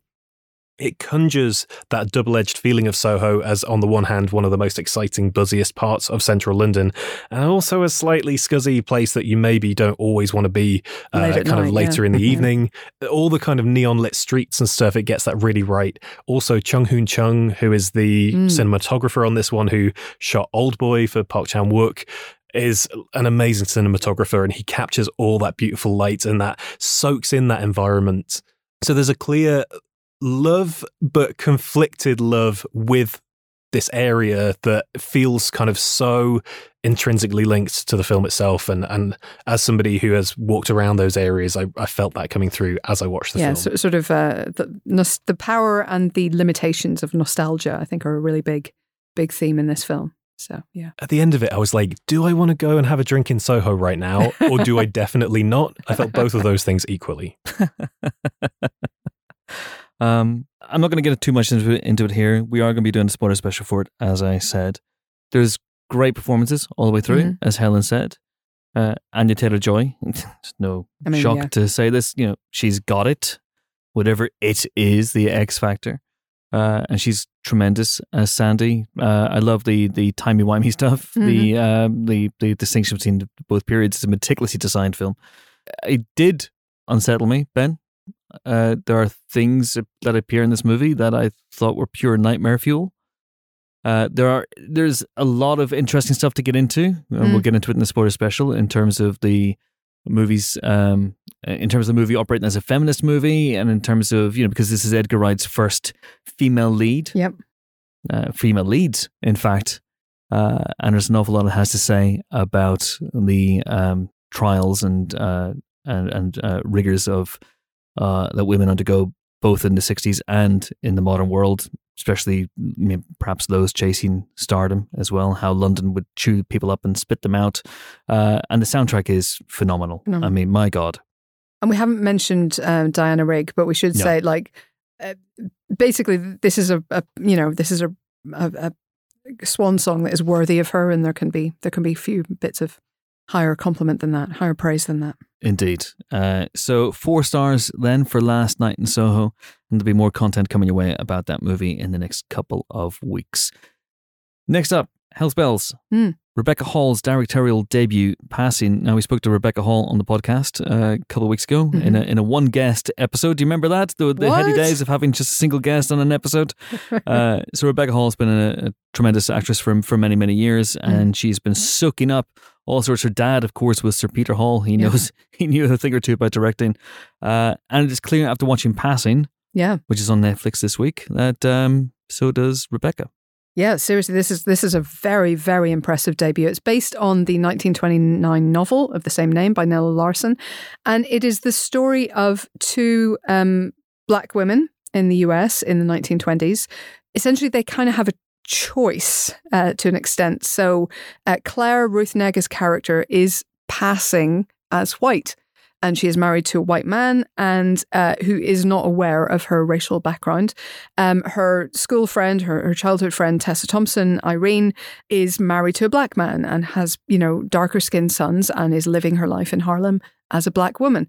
And it's really, it sets up basically this is the contrast in their lives, the limitations that both have as a result of their essentially chosen race to a degree, but certainly as a result of their circumstances, as a result of the life that they're living in. And in particular, the way that Claire feels alienated from her roots, her reality, her own people, I think pressure and the tension she faces, the worry that her husband, who's played by Alexander Skarsgård as not a nice man, will figure out the truth of her identity, but equally, the shortcomings that Irene faces, and the real discrimination and the real fear that she has for her sons. And so it's a fascinating, horrifying, difficult subject for drama. I think it's something close to Rebecca Hall's heart. She has her mother was biracial, and she's kind of dealt with that in her own family background and learned about that from her own family. But she has obviously involved her leading ladies very closely. It's very sensitively handled, and it's really, you can see the film as it goes on just trying to get to grips with this kind of torn identity and all of the shit around race, around racism, around the way that society treats women. Sexism, I would say, as well plays a major role in their circumstances and their limitations and the choices they have to make. I just find it fascinating. I think it's fantastic performances from both leads, particularly maybe Ruth Negga, who has a really difficult role to play and manages to say a lot in some scenes without opening her mouth. I mean, she's astonishing. But Tessa Thompson, that role's maybe a little bit less showy at times, but in her silences and in the moments where she withdraws from her husband and her family, you can kind of sense how difficult she finds elements of her life, and how difficult and how much Claire being around, Ruth Negga's character being around, has really unsettled her and made her very self-conscious, and also made her very unhappy and threatened at times as well. So yeah, it's a fascinating, multi-layered film. I think it's really, really smartly handled, beautifully shot in black and white as well. A very, very good supporting cast. I haven't even mentioned Andre Holland, Bill Camp are in there as well. Really good people, but I think it's really about the 2 leading ladies, and I thought they were great. Yeah, not much more to add, really. Yeah, you've nailed it. You have absolutely nailed it. 4 stars, I believe we gave this one. We did, yeah. 4 stars for that. It is fantastic. Poised, controlled, very tastefully directed. Great stuff. Great stuff indeed. 4 stars then for Passing. We're in the end of game now. It's Halloween. So Last Night in Soho is a horror film, but it's also, it's one of those psychological thriller type horror films. So yeah, there's a bit of murder. There's a bit of murder in it. There's a little bit of, a little bit of blood. There's a little bit of nightmare fuel in that. But if you want like a big old jump scary, boo, right in your face horror film this weekend, then Antlers might be the movie of choice for you. What do you think, Ben?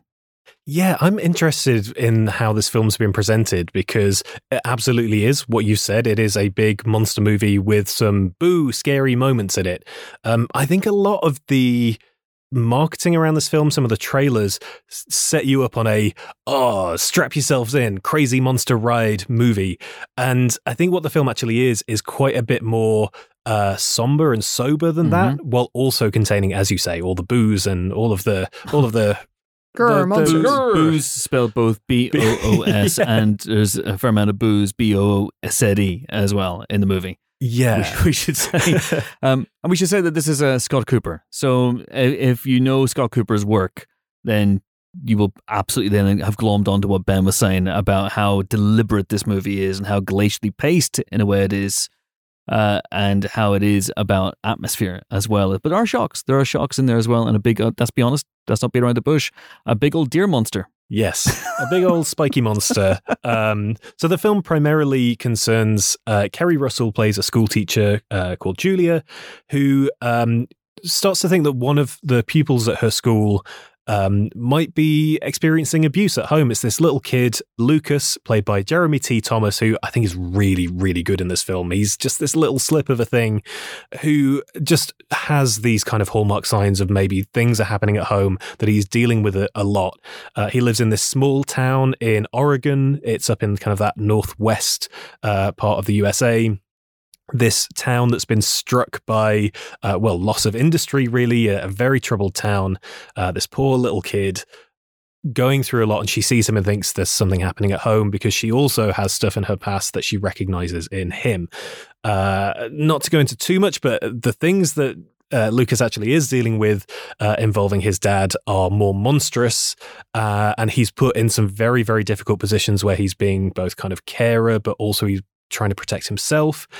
And what unfolds is this kind of quite neatly interwoven sort of tapestry of real life hardships and abuse and neglect and alcoholism, and also that woven into this kind of monster metaphor that gives you those gory shocks, that gives you those quite visceral moments. I think there's some really good gruey gore in this. I think it's really, really beautifully shot. It has some kind of I feel like it shows you just enough. There is I think it gives you what you need to be able to picture enough in your mind's eye. It doesn't hold back too much, but it also doesn't kind of reveal your monsteriness kind of straight from the off. I think it gives you stuff that kind of plays in your head as much as it does on the screen. I think the issue for me with this film is that the amount of metaphors that it's trying to kind of weave in, it's never metaphor I didn't like. Yeah. And there are two real clear threads in this that are both worthy of exploration, that both kind of feature in the film, but they sort of should link together, but they don't quite, and I feel like they're sort of at war with each other. So one of them is this idea of abuse and neglect as sort of as a monster that you're having to deal with at home. There is also an element of a very specific piece of Native American folklore, and at the same time it's trying to deal with these colonialist themes of, hey, don't fucking steal people's land, yo.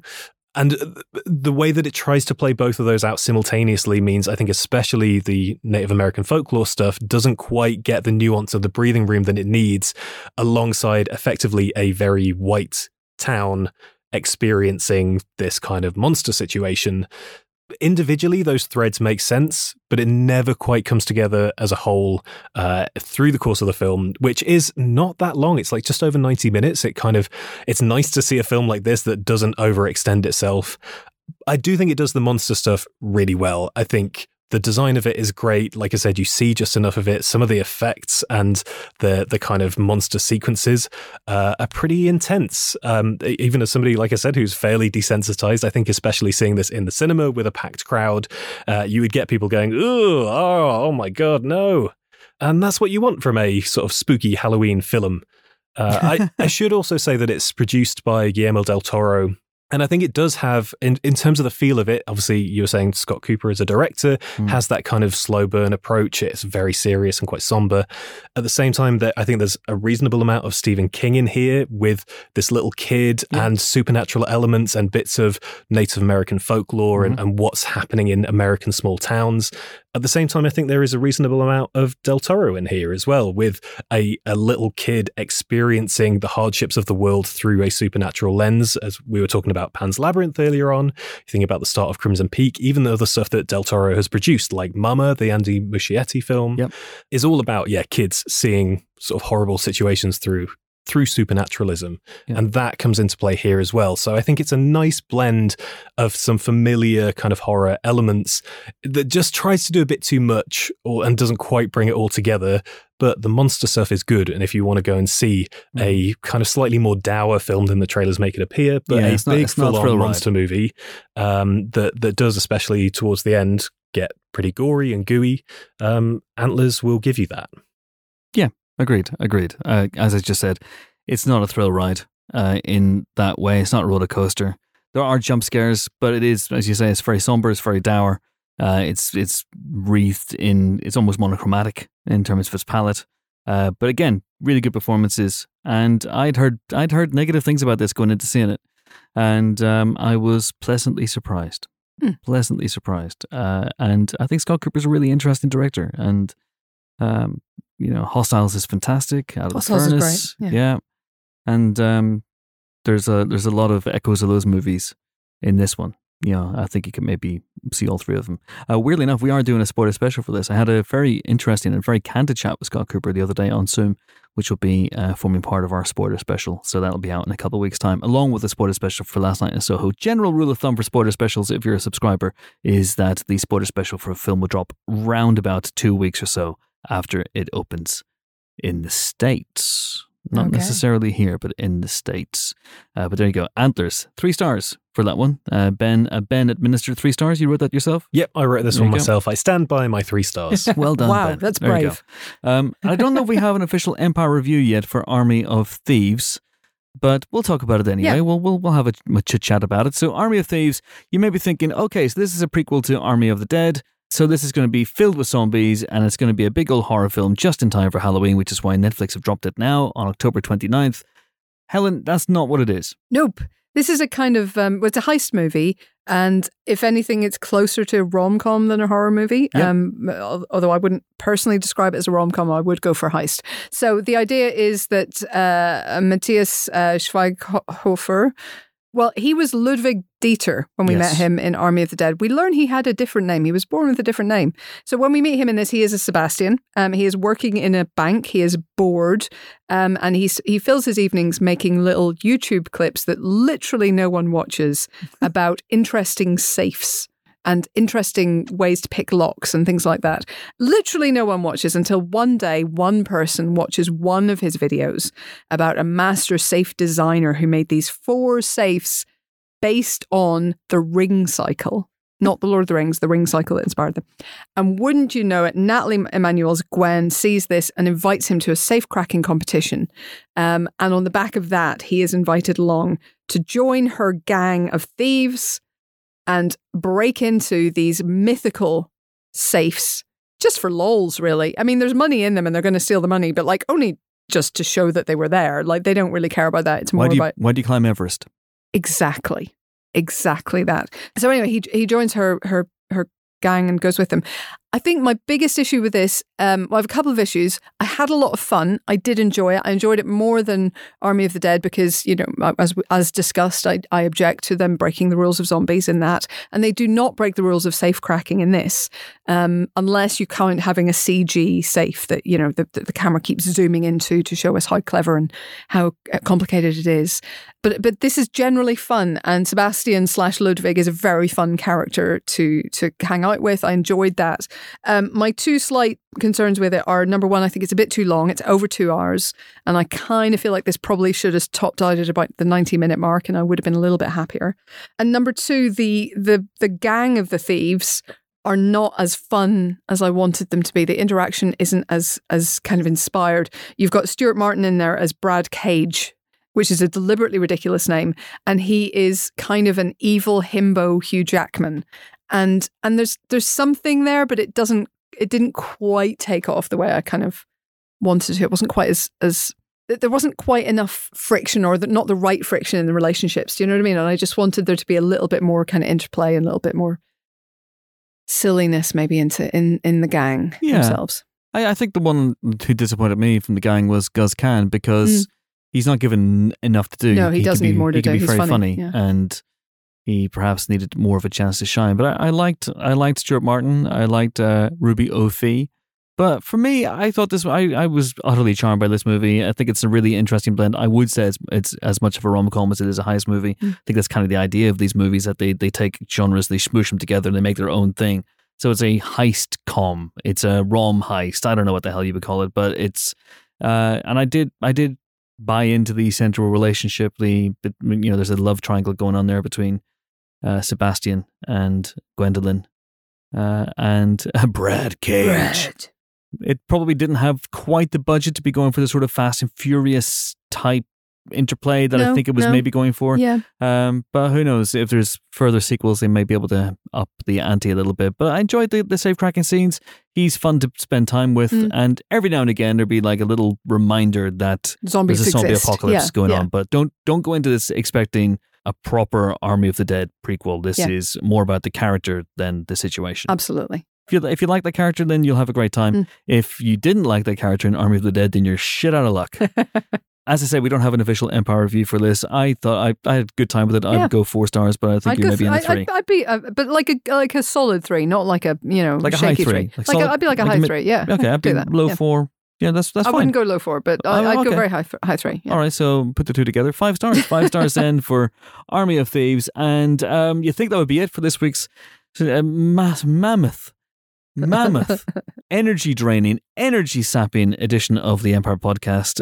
But no, we have one more guest. We have one more guest, folks. Now and again, we do bring you an extended excerpt from a spoiler special interview, and it's been 2 weeks since Venom Let There Be Carnage opened in this country, and almost 4 weeks since the movie opened in the States.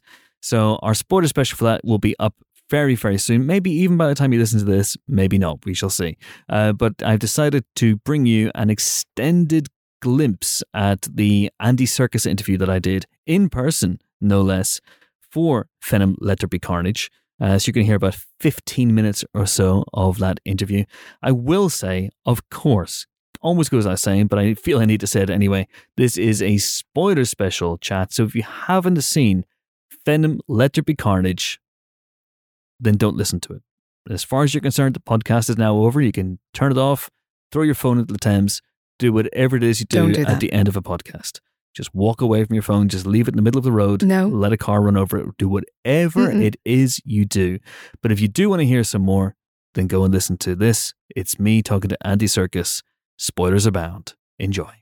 We're delighted to be joined on this Venom Let There Be Carnage spoiler special by the film's director, Mr. Andy Serkis. How are you, sir? I am fine and dandy. Thank you very much. How are you? I'm feeling really, really good. I mean, what's it like being back on the road? Oh, it's so good. It's so good. I might do a little tour of room 125. Then I might go to 127 later on, 129, and just old times. Thank you, hotel. I won't name the hotel, but thank you, good night. It's been really interesting. As we were just saying, this is my second in-person interview. What about you? Have you done a bunch today? Yeah, I mean, again, it's still kind of getting back into the swing of it and thinking, oh yeah, I've got to actually make sense here and talk about the film like I know what I'm talking about. It is weird now coming to actually. I can't believe I'm actually talking about it because it's actually coming out. Quite frankly. Yeah. We never thought we'd see the day, and now it's kind of the date was then, and now it's going, and now then, literally in the last couple of days, it's brought forward for the US release. So I saw that, which is that's a very Venom thing to do, to keep people guessing about the release date. With the release date, yeah, it's like I will have October 1st now. It felt a little bit like that. Totally. Yeah. But because Andy, this is a spoiler special, we can get into it right from the off, and I always like to ask the big questions, the things that'll be on everybody's lips. Yes. Reece Shearsmith. Yes. popping up at the end there I know. as the priest. Yes. Well, Reese and I go way back to the days when we've met on The Cottage by Paul Andrew Williams. Who's got a new film coming out soon, which looks fantastic. Oh, wow. Yeah, it's called Bull. It looks great. Properly gnarly. Properly excellent. Dark. I can't wait to see that. He's such a great filmmaker. Absolutely. Reese, bless, came on board to do it, and well, you've seen the fruits of his labour. Was he on for a couple of days? Was it just basically I need a priest? It was just like, Reese, please come and do this. I think you'll have fun. And he did. No, he was on for a few days actually, because of course in those things are never easy. Yeah. Lots of harness work, lots of very tight harness work, and he got swung around all over the place. But he was so game, and it's brilliant. Come on down, Reese. You're going to get your head bitten off. It's going to be a lot of fun. What's not to like? What's not to like, precisely. And we were just talking there before we pressed record about how you came on relatively late in the process. The train was already moving, I guess. Would that be a fair way to describe it? I guess, yeah. I mean, look, the way it happened was... I mean, I got a call out of the blue from Tom Hardy, and he said, look, I mean, and we'd actually, to just wind back, a few years ago, Tom called me up and said, look, Andy, and we'd been sort of circling each other, and we wanted to work with each other for many years, and there was a possibility that it was going to be a film that I was directing, and then we decided we talked originally about doing a film about the Wright brothers, playing the Wright brothers together, so we've been circling each other. We kept bumping into each other, oddly enough, at the Nutcracker every year when we used to, at the Royal National Ballet, and he'd be there on his own pretty much, I think, I seem to remember, and I'd be there with Lorraine and the kids, and he'd be like, Tom, here we are again, and it turns out that he wanted to play the Rat King in the Nutcracker, do something like Amazing. That. So that's how we sort of started circling each other, and then he, a few years ago before Venom 1, he phoned up and said, Andy, I want to talk to you about motion capture, performance capture, and, I'm doing this Marvel film, and I'm thinking of, how I'm going to get into the physicality of the role and all the rest of it. Anyway, and I said, come down to the Imaginarium, you can play around with some different avatars, you can jump in their skin and see how it feels. Eventually that never happened, and I thought, oh, well, it's gone away. Then I saw Venom 1 come out, and I thought, oh, that must have been the film he was talking about. And then cut to 2 years later, and he says, look, he just rings me up out of the blue and says, Andy, I really want to chuck your hat in the ring for directing the second one. So I said, well, yeah, I'd love it. Yeah, absolutely. And I looked at the script that Kelly Marcel had written, and that was based on their story that they'd been working on, and it was just like, it was such a beautiful kind of, it was like stepping onto the fast-moving train, because the first film had that big success. And, admittedly, critically it hadn't done well in it. Some people didn't like it, but on the whole, it reached a massive audience. So it's just like, how do we now take, the work that has gone into setting this up? How can we really enjoy it now? How can we bring it? What are things that we really want to land on? And of course, it was teased that Carnage, Cletus Cassidy, was going to come into it, and it was going to center around this odd couple relationship, and this, the bizarreness of the fact that they're perfectly matched, and he is the host of hosts for Venom, and yet they're living in a tiny little flat, and he's a maniac, and he wants to realize their potential, and Eddie Brock is living with his own failings as a human being, and a kind of hardcore lethal protector inside him. So when you came on board, what input did you have into the story? How much did it change when you came on board? Well, I what I did was would just try to pull out, or working with Kelly and working with Tom, sort of just kind of pull out the moments, I suppose, that I thought would exemplify for all of the characters. Taking the nuggets that were there. They were definitely all there, but just like pulling them out and really trying to, first of all, really identify how we make Carnage different as a symbiote, in terms of his who he is, what his mindset is, what his physicality is, how different he is to Venom. He is the son of Venom after all. But, how does he move physically? What powers does he have? I mean, in the comics, he's sort of molecular. He can change in a molecular way, and he can turn himself into mist if he wants to, So it's just like, what are the rules, I suppose? Set what are the rules that we are giving ourselves to with Carnage? How do the transformations work? How what do they represent in kind of thematically in how do they as a symbiote to a host? How does he relate to Cletus Cassidy versus how does Venom relate to Eddie? And they are true, as you would have seen from the movie. They are true symbiotes. Eddie and Venom, they are a perfect match. Whereas the complicated and screwed up nature of Cletus Cassidy's character and also Carnage's character, make them both narcissists, so that they're kind of they're unable to truly be symbiotes. Yeah, they both want the number one jersey, exactly, so to speak. Exactly. Although number one jersey is goalkeeper, so maybe the number 9 shirt. Anyway, it's a complicated metaphor, and I'm going to abandon it. But they both basically want to be the king of the pack. Correct. Essentially, with the triumvirate, with the third person being, the person that the Cletus is, love and adored for all his life, and is truly connected to, is who gets in the way of who becomes the third party, who gets in the way of Carnage and Cletus and their relationship. I thought that was really interesting that the movie begins actually with that flashback to young Cletus and young Francis as well. In that, you would expect a big Venom sequel to start with Venom doing a Venom-y thing. Yep. But you don't do that. No. You can talk about where that came from? Yeah, because we decided that, we tried different openings actually, but we decided we wanted to get that ball rolling and set up the Shriek character, and I'm really glad we went that way, because it's sort of, it does exactly what our movie needs, which is to have that balance between kind of real emotional, truthful, grounding in the stakes emotionally. You set those stakes up, then you got somewhere really you can it then travels through to the comedy of the relationship, the odd couple relationship between Eddie and Venom, and yet you've got this underpinning of darkness, and this brooding kind of set of foreboding of the coming of Carnage eventually.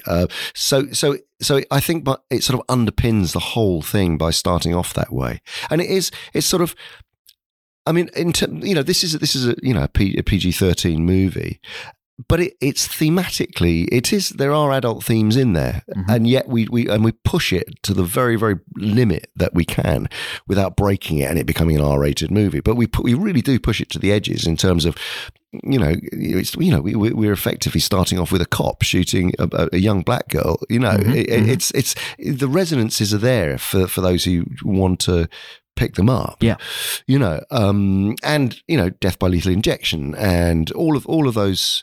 All of the the darker elements of humanity and the way that we treat each other. The LGBTQIA sort of thematic, which comes in with Venom being free and coming out, as it were. Yes, I've come out of the Eddie closet. Yeah, exactly. And feeling connected and feeling that he is other, but actually here he's found his people. Yeah. Little Sims, and her. So we allow ourselves, I think, to go to ground it so that it feels.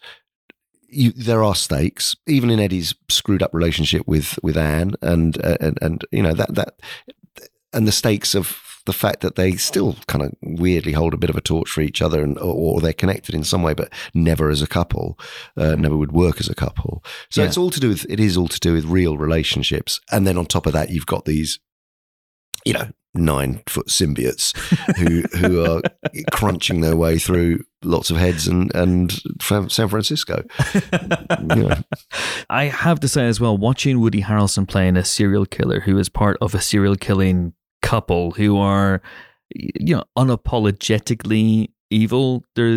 For me, there were clear natural born killers overtones. Is that, can you, yeah. Yeah, I mean, let's not beat about the bush, you know. And plus what was hilarious, of course, is that Bob Richardson, who's our DOP, you know, shot Natural Born Killers.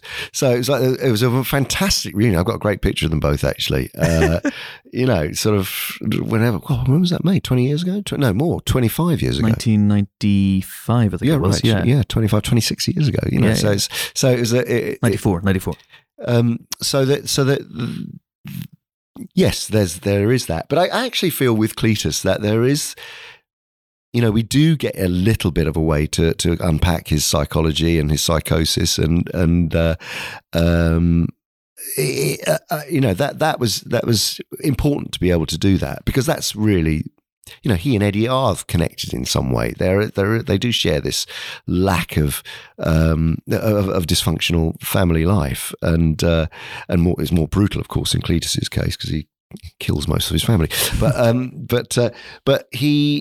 But there's still a vulnerability that Woody brings to him, which is quite touching, I think. I mean, there is that childlikeness that he has. So he's not a kind of completely cold psychotic killer. I mean, he can flip the switch, but he definitely feels. He definitely kind of has feelings in a way. I was intrigued to see that, because again, in a movie like this, and I think you guys are aware, obviously, of the numerous movies in this genre, and I think there's a little bit of you pushing it against that and being aware of the expectations, being aware of the tropes, and trying to undermine and undercut them. What was interesting to me is that there was only one confrontation between Carnage and Venom. And there are other confrontations and other meetings throughout the film between Eddie and Cletus. Yeah. But there's only one between the two big symbiotes. Was that always the case? Can you talk about that decision? Yeah, that was pretty much always that there would be the final kind of face down, and you know that it was that they're sort of skirting each other and sizing each other up and manipulating each other. I mean, you know, Eddie Brock, he is serving himself when he goes in for those interviews early on. He wants his career back, and he sees it as an opportunity. And Cletus is trying to use him to get to Francis. So that, you know, they are sort of using their kind of relationship that they have, because he's the only one that Cletus wants to see, and I really love that kind of that sense of those, you know, those prison visits. I love the way it builds, so that their story builds, their connectivity builds throughout that, and then, like you say, when and even in the final, you know, in the battle in the third act, it's still what riles them, what riles Cassidy about, you know, he's got this kind of moral relativist kind of, you know, if we were really being truthful to ourselves, you know, you would be me. Yeah. You know? Yeah. They are dark themes, but at the same time, you've got two great comedic actors who are capable of performing great comedy as well, and just constantly sort of like flipping between those ideas. And there was even more humour actually with some of the dialogue with Cletus, but we had to sort of rein it back in, because we never wanted to get to a point where anybody was sort of signalling that they were having a lot of fun with their characters. do you know what I mean? It was not that kind of movie. It's not cheek. It's not it's not a kind of self-referencing. Yeah, kind it's of. Not Deadpool, for example. It's not. Yeah. It's not that. And we purposefully wanted to sort of, much as though I love Deadpool, wanted to keep away from that end of it, because ultimately actually the stakes in Deadpool are still there, but you know, but we wanted to just. You know, it is a tricky balance, and was a tricky balance, taking from the first movie and sowing those seeds so that they felt really, as I say, grounded all the time emotionally. Okay, so that was Andy Serkis talking about Venom, Let There Be Carnage. And if you want to hear more Andy Serkis, the remainder of that interview, as well as us talking about Venom, Let There Be Carnage, then sign up now to our spoiler special channel. It is fantastic. There's loads of stuff coming your way. Halloween Kills with David Gordon Green, The Green Knight with David Lowery, Last Night in Soho with Edgar Wright and Christy Wilson Cairns, Antlers with Scott Cooper, The Last Duel with Nicole Holofcener, Dune with Denis Villeneuve. Oh, how could I forget that? No, I don't know. How could I forget that? We're doing a retro Back to the Future spoiler special with Bob Gale, the co-writer and producer of that movie as well. My God, the spoiler cup really doth runneth over, folks. So if you want to know how to sign up to that, then go to empireonline.com/spoiler specials for more details, or check out my pinned tweet on Twitter at Chris Hewitt once again. I think we're done. I think we're done. I think we're done. I think we got through it. We made it. I feel more drained at the end of this than I did after our spoiler special marathon the other day. I honestly, I feel absolutely sapped. I don't know. I might just have to refuel with oh no, I might have to drink a Coca-Cola. Oh no. What a shame. Other Cokes are available. Other Cokes are, no. Ooh, Coke No, Zero. oh God, no Coke, colas. no. Other colas are No. available. Oh God. No. Coke Zero is the one. Coke Zero is the one. Yeah, followed by full fat Coke and then Diet Coke and fuck off as far as I'm concerned. I just want to shout out Pepsi Max. Pepsi Max is underrated. Wow. Okay. Well, you're all. I feel like I've just sapped Chris of his last remaining will to live. Coffee exists, guys. Oh, yeah, it does. Delicious coffee. Tasty coffee. Join us next week for more film-related fun. We'll be joined by Kristen Stewart. Woo! Kristen Stewart, because she is playing Princess Diana in Spencer, which is a biopic with a twist. Kind It's of. not really a biopic. That's the twist. So we'll be joined by her, and we will be joined by two of the stars of Eternals, neither of whom came to Camden. By the way, they weren't in those scenes. That we know of. That we know of. What? I mean, they might have just come to Camden just for some shopping or something. That's true. It's true. They are, of course, Kumail Nanjiani and Salma Hayek. Very fun interview, by the way. And I think there's someone else. I think there is someone else, but I can't remember who it is. But tune in next week to find out. Have a great Halloween, everybody. But until we meet again, until that auspicious occasion, it is goodbye from my two colleagues of such lethal cunning. James has gone off to ride a sandworm. Ben Travis. Goodbye. Ooh. Can I just say, we have recorded the last 15 minutes of this podcast in the dark. It's a very spooky vibe in here. It really is. I'm scared. It's working. Can you see my face at all? Just about. You've got some residual light on you. It is goodbye from Helen O'Hara. Toodaloo. Toodaloo.